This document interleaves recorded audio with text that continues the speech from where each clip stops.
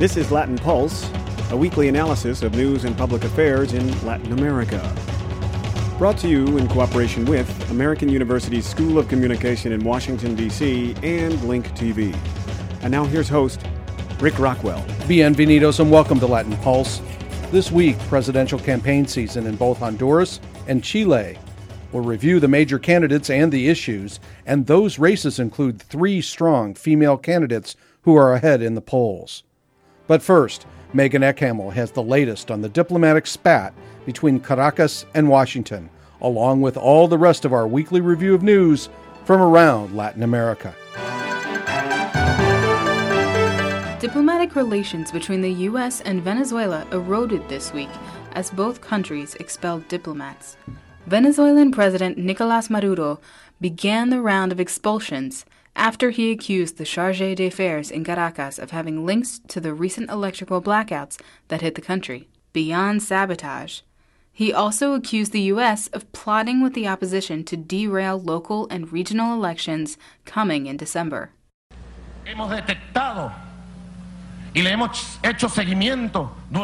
We have detected and we have been following it for several months to a group of officials from the U.S. Embassy in Caracas in Venezuela. These officials are linked with the extreme right of Venezuela. They give funds and promote actions to sabotage the electrical system, to sabotage the economy of Venezuela. And I have the evidence.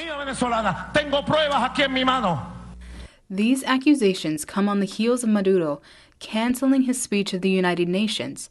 Maduro claimed he could not come to New York because Venezuela's intelligence services detected a plot to assassinate him. Maduro's administration often uses conspiracy theories and allegations to build support for its views.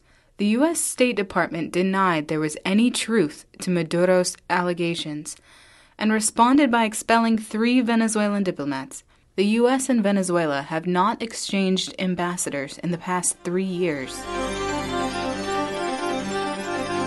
Cuba wants to hang on to its athletes. The island country previously prevented its athletes from signing contracts abroad, but new reforms are aimed at ending the traffic in athletes out of Cuba who want to sign big contracts.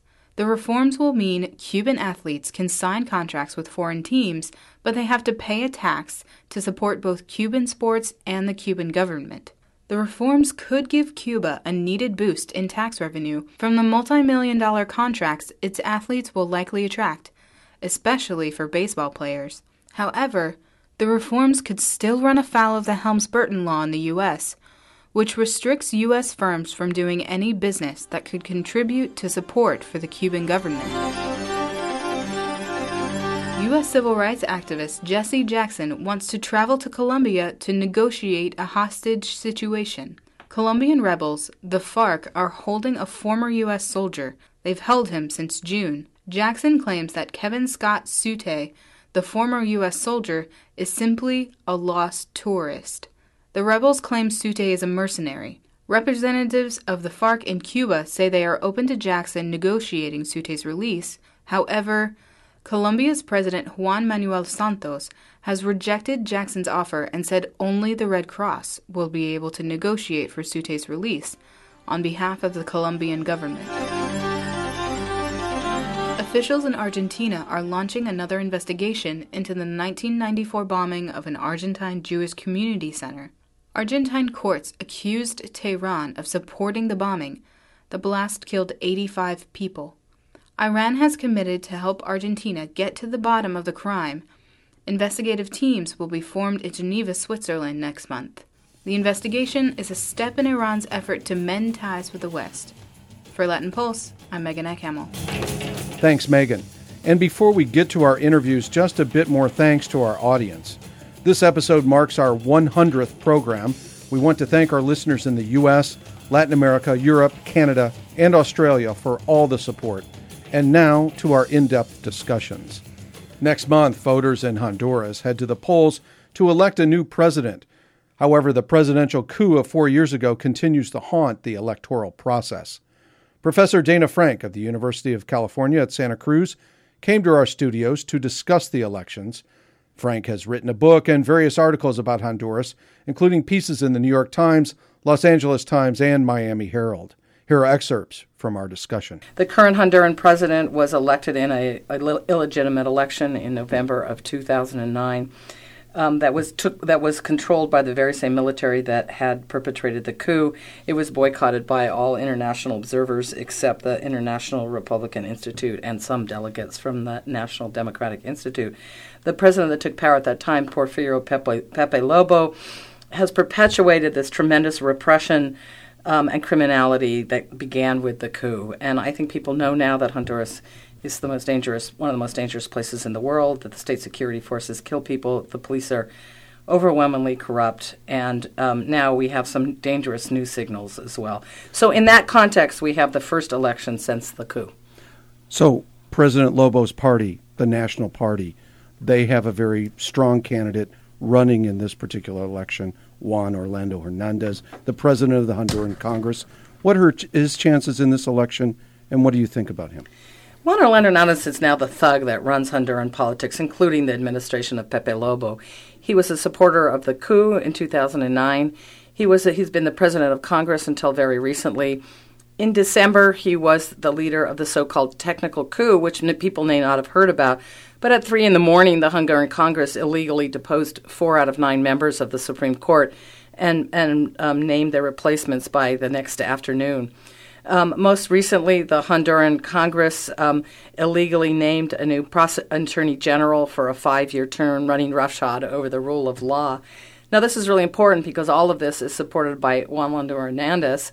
He's also he's running his campaign based on the idea of sending the military out into the streets. And the military, there's a new 5,000-strong hybrid military police. That it's a very terrifying thing. They have already been unveiled wearing black masks, ski masks with little slits for their eyes and helmets, and already out there in the streets sending a clear message to the Honduran people about a military takeover of the society.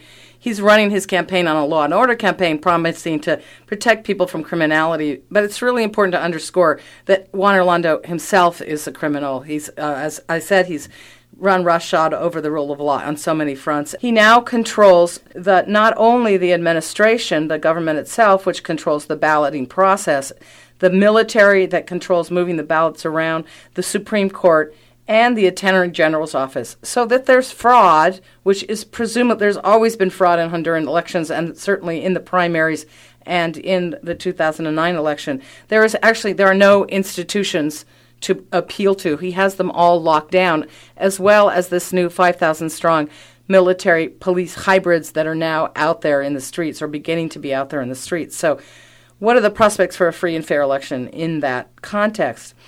Running first in the polls is Xiomara Castro de Zelaya. She's the wife of the deposed President Manuel Zelaya, and she's running on a party called Libre, which grew out of the resistance to the Honduran coup. And Libre is a broad spectrum party, embracing everyone from people who are committed to the rule of law, people who were part of the original Liberal Party, the part of the Liberal Party opposed to the coup, the labor movement, the social movements, human rights people. It's a very broad alliance. And there's never been a successful opposition party in all Honduran history, and Xiomara has been ahead in the polls since December.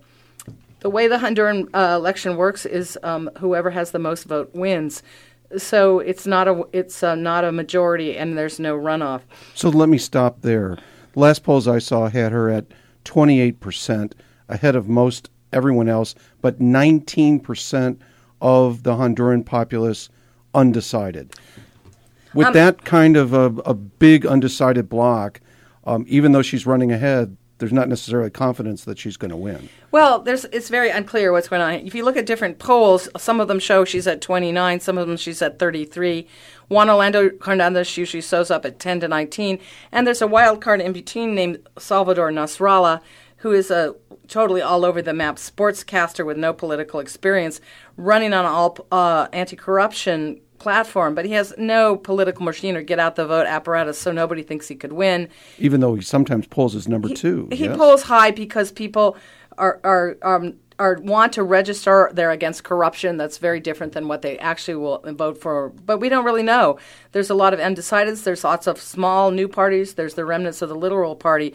So it's not going to be, nobody's going to get a majority, that's for sure. But if there were a free and fair election tomorrow, it's very clear that Xiomara Castro de Zelaya would win. The question is whether that will be allowed to happen as we go down the road, because as I said, Juan Orlando controls all the institutions of power in the country at this point. The only real countervailing power in the country is the United States Embassy, and we can talk more than that if you want. So there's one scenario in which Juan Orlando Hernandez wins by fraud, and the embassy recognizes him. There's another scenario in which he wins by fraud and the embassy doesn't recognize him. I don't think there's a real scenario of him winning in a free and fair election. The numbers just aren't there. Even with the 19% that could go all the way to him? Yeah, I've seen an analysis of the polling data by the blog Honduras Culture and Politics that people can look at. And they do an excellent job in English of analyzing the polling data. And they're looking at it and saying, like, the undecideds are going to go for Libre, that the people who are going to jump to the National Party already did. But the fact of the matter is we don't know. If the international observers, I think, really are really doing their job, and we can talk about who they are. They don't have a good track record of the big ones, any of them, except for the Carter Center, and we really hope they're going to be there for sure. But the OAS certified the primaries, and the primaries were very baldly fraudulent. The embassy recognized the U.S. Embassy recognized the 2009 elections long before the polls had closed. And again, the NDI and the IRA were implicated in authorizing that same fraudulent election. So who's really clean here? So NDI would be the National Democratic Institute and also the Republican Institute, which are funded by the United States government. So there is a scenario in which Xiomara can win, and that would mean the military would have to be out of the streets in the current alarming form, and we'd have to have a real free and fair election on many fronts. Should she be allowed to win, it would be, again, this huge moment in Honduran history and a huge step forward toward democracy and social justice. And even beyond that, toward the basic rule of law and an end to impunity, basic enforcement of laws like labor law, you name it. But Xiomara would inherit a government that is really very much bankrupt. So the issue of the bond payments, the ability to pay federal workers is really an enormous one here. And it's also, if she comes to power, it probably would not control the Congress. We don't have any polling data, but again, you'd have to have majority control the Congress as opposed to win the presidency. It's going to be a multi-party rule in the Congress. And she wouldn't, again, control the Supreme Court or the Attorney General's office. And there is now an impeachment law. And then, of course, there's the question of the military and another coup. And behind all of this is the position of the State Department. If I could go back to some things that you mentioned early in this interview. You mentioned no real history of an opposition party in Honduras, but yet there is the Liberal Party that has been there for some time. Libre is a bit of a offshoot from the Liberal Party. The Liberal Party candidate, Mauricio Vieira Bermudez, he's the son of a former Honduran president. Does he have any chance in this election? Oh, no, not at all. I mean, the Liberal Party, first of all, was so discredited for leading the coup. It was Micheletti from the Liberal Party, Zelaya's own party, that led the coup. And so, first of all, it's spectacularly discredited for that. Second, and they're polling at like 7%, 7 or 8%. And again, it depends on the poll. Second, a lot of people from the Liberal Party have defected to Libre. If you look at their rallies or their meetings, there's hardly anyone there. So no one thinks that the Liberal Party can win. It's really going to come down to Juan Orlando and Xiomara Castro de Zelaya. There is somewhere out there a possibility of Nasrallah winning, but I can't really imagine that really coming down to it in terms of the actual day of the election. Also, earlier you used the word criminal to refer to Juan Orlando Hernandez. So to be fair to him, what specifically would you point to as criminality? Well, first of all, the entire coup itself was a criminal act on the part of the Supreme Court, the military, and the majority of Congress. So I really want to underscore. And he was involved in Congress at that time. Yes, absolutely. Second, he was the leader of the so-called technical coup in December that illegally overthrew the Supreme Court, and I want to underscore that. And he is no longer the president of Congress. He resigned from that in order to run his campaign. He is certainly pushing forward this pushed forward the illegal election of the Fiscal General. And everyone knows that since December, he's been the one holding the reins of power in Honduran history. So, but more broadly, people need to understand that the Honduran elites in the traditional parties are deeply in bed with drug traffickers. They're deeply in bed with organized crime. They're deeply in bed with this deeply corrupt police. And just to give you an example, they tolerate and the national director of the police is a man you might have heard of named Juan Carlos Bonilla, or known as El Tigre Bonilla, who is the head of all the police in the country, and he is a documented death squad leader. He was investigated for death squad killings between 1998 and 2002, and there's a police inspector's report documenting this, and he's allowed to stay on as the president of the police. And also Hector Ivan Mejia, who's the head of the preventative police, is being prosecuted for having repressed the opposition on Independence Day 2 years ago, and he hasn't even though he's being prosecuted in the court proceedings, he has never even been suspended, which is really stunning. If we could, I'd like to talk a little bit about Xiomara Castro. Obviously became very popular in her work to try to bring her husband back to power after the coup. So she has her own bona fides inside the Honduran political system. But yet there are many who criticize her as saying that she is merely a front to bring Mel Zelaya back into the presidency.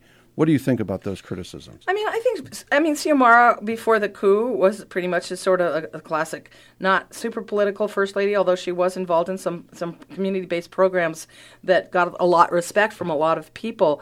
But when Mel was out of the country for 2 years, she very much came into her own as a political figure. He was not an important, except in a symbolic way, a political figure in those 2 years. So she's very much her own person, but I also think that they're a team. And, nobody says that about Hillary Clinton and Bill Clinton. I mean, she has her own political life and her own opinions. I think there are some Republicans who would say that, but... Well, okay. But, we don't, I think it's when we're opposed to them, these things come up. But I also think they work as a team. I mean, I think he has a lot of political experience.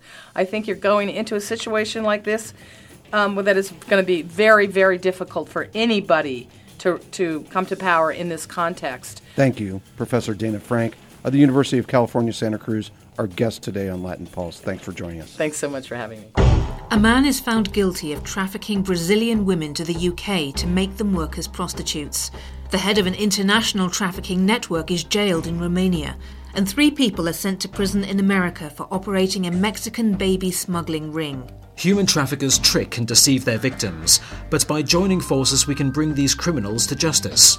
Support the United Nations Global Initiative to Fight Human Trafficking, ungift.org. Welcome back to Latin Pulse. This fall's presidential campaign in Chile resonates deeply with the history of human rights attached to that country's brutal coup. Former President Michelle Bachelet heads the ticket for the leftist coalition, once called the Concertación, which now calls itself Nueva Mayoría, or New Majority. During the Pinochet dictatorship, the government tortured Bachelet and her family members. Her father, a Chilean Air Force general who opposed the coup, died from a heart attack after one such torture session. Although Bachelet leads in the polls, her main opponent is Evelyn Matei, an economist and former labor minister representing the right-wing coalition called Renovación Nacional, or National Renewal. Matei's father was also a general, but he was a member of the military junta that supported the coup. We journeyed to the D.C. office of Carl Meacham to speak to him about this emotional campaign. Meacham is the director of the Americas program at the Center for Strategic and International Studies, CSIS. Here are excerpts from our interview. A lot of folks in Chile aren't satisfied with these two options. A lot of folks are looking at options outside of the two major parties. So do we think that there's a possibility that a third party, there are lots of smaller parties that are also running here, right, that somebody could force a runoff and possibly beat Bachelet? Originally, folks thought that Bachelet could win in the first round. Now that's becoming more difficult. And there's some support for a couple of candidates that will still be on the left that could take votes away from Bachelet and force a second round. So that is a possibility that's becoming more and more likely. So would the second round again be between the right and the left, or could it be between two left candidates? It would probably be between the right and the left, because the votes, the effect that the other candidates would have in the election would be to take votes away from Bachelet. She would still win, but she would have fewer votes. So tell me, who is likely to ruin her parade here as far as her march back to the presidency? There are two people. One is Marco Enriquez Ominami, and the other one is Mr. Parisi, but they're both on the left. And in the polls, they're both polling around, within the left, they're both polling around in the teens, in the high teens of support within the left. So that's not questionable. That's real. So the issue is, do their folks come out to vote? Do their folks, how much are their supporters going to participate? And will they participate just to force a second round? Or are they participating knowing that it's unlikely, or the fact that they know that it's unlikely that their candidates will be able to win the election? Very few scenarios in which these candidates actually win the election. Will that make them less interested in voting, period? Now, the other thing that's very important here is the fact that this is the first election in Chile where the vote is not obligatory. So folks showing up and voting is the big issue, period. You're going to have more party discipline on the right than you will on the left. A lot of people are going to say, why am I going to go vote? Bachelet's already going to win. Or why am I going to vote? I don't like any of the candidates. So that's a big issue on the left, which could contribute to this being harder for Bachelet, and the likelihood increased that Bachelet will be in a second round. So what issues are at stake in this election? What's propelling people to either not go to the polls or to go to the polls, besides popularity? So one of the issues is the reform of the Constitution. Another issue that's important is educational reform. And another issue that I think is becoming more and more relevant right now is the issues that have to do with energy in Chile and energy reform. Let's take those one by one. Let's start maybe with education reform. Sure. This relates to the student movement that's been out in the street for some Right. years. Right. The educational reform side has to do with the thinking that many folks have that the state should be in charge of financing education or improving education, because Chile is a country that is very socially divided. It's a stratified country. Even though they're doing much better than most countries in Latin America, period. Their economy is doing much better. It's a stable place to invest. People can earn a living much easier in Chile. There are still a lot of social divisions, and a lot of folks see education as being able to bridge these divisions and increase social mobility for everybody. Don't they have one of the highest Gini coefficients, the basically inequality index? It's extremely high. Right. So that shows you. So people look at at education as being a way of shrinking the differences that exist between Chileans. So that's one thing. They also want to have a system that, where regions themselves have a little bit more like what we have in this country. Public schools that are of high level for everyone to be able to go, that are free. The other issue that we were talking about was energy reform, which is a big deal because Chile depends on most of its energy from foreign sources. It gets a lot of gas from Indonesia. That's one example. So for the Chileans have gone through opportunity after opportunity of looking at different opportunities, at different options for energy. Nuclear options. They looked at, hydro. They do a lot of hydro in the south. Geothermal.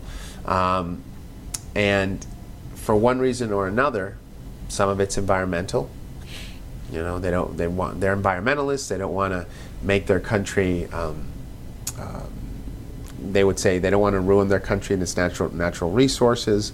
For one reason or another, they've decided to stop each one of these reforms. Chile still is reliant on foreign sources of fuel. It's a national security problem. Then the Constitution. That's a big reform, and they're trying to figure out what kind of framework do they want for this reform. Do they want to have a constitutional assembly like what we've seen in other countries like in Ecuador or Venezuela? Do we want to just make amendments to the Constitution?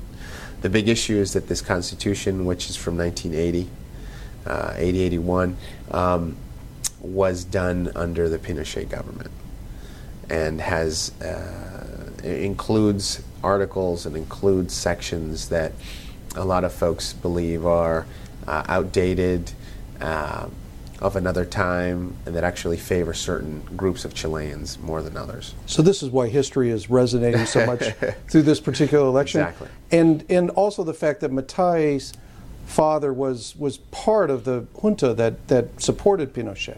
Matei's right. So it awakens a whole bunch of passions and issues that I think were brought about. Well, I think the apex of that was the 11th of September of this year, when all of this comes out again, and more information comes about human rights violations. The head of Chile's secret police last week actually committed suicide. All of these things are coming out. And Bachelet has called for further investigations now. Right. So it's a wound that needs to be closed, that I think the Chileans right now are in the process of actually assessing the depth of the wound.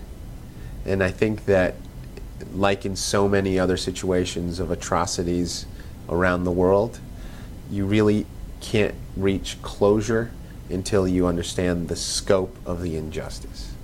And right now, the Chileans are going through that process. Even though they've been fairly open and have museums that discuss this and a process, a truth commission. I think they're bumping into also the younger generation, the millennials, that used to be, indifferent. But now there's something that has happened, and I think this was brought about by, again, their educational reform, their participation in social issues, also was extended into all of these other issues. This is not, and I think it's important to note this is not just a protest against the right. Remember, for 20 years there was the Concertación. During those 20 years, they didn't do the necessary things to reform education either. So all of this has been snowballing, and that's why we are where we are right now, because it needs to be dealt with. I think that the millennial Chileans have sort of reinvigorated that discussion, and with social media, with it's sort of a now generation. They want to deal with things right now. They're not afraid to go out on the streets, and that's what you have.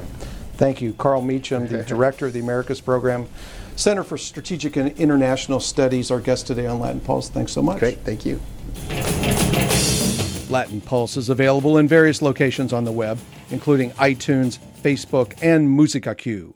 If you'd like to comment on this program, you may leave us a message online via SoundCloud, or you may write us via email. You can find us at latinpulse@gmx.com. That's Latin Pulse, all one word, @gmx.com. To see the Latin Pulse archives of video programs on Latin America, you can check out Link TV's website, www.linktv, all one word, .org, and then /Latin Pulse, also all one word. That's www.linktv.org /Latin Pulse. Thanks for joining us this week on Latin Pulse. For our entire team, associate producer Megan Hamill and announcer Victor Kilo, I'm Rick Rockwell. Escúchenos otra vez. Gracias por su tiempo. Latin Pulse is produced in Washington, D.C. at American University's School of Communication and with the support of Link TV. Theme music provided by Link TV, and additional music from Canary Productions and Bath Time Music Publishing. This program is copyright 2013, Las Rocas Productions.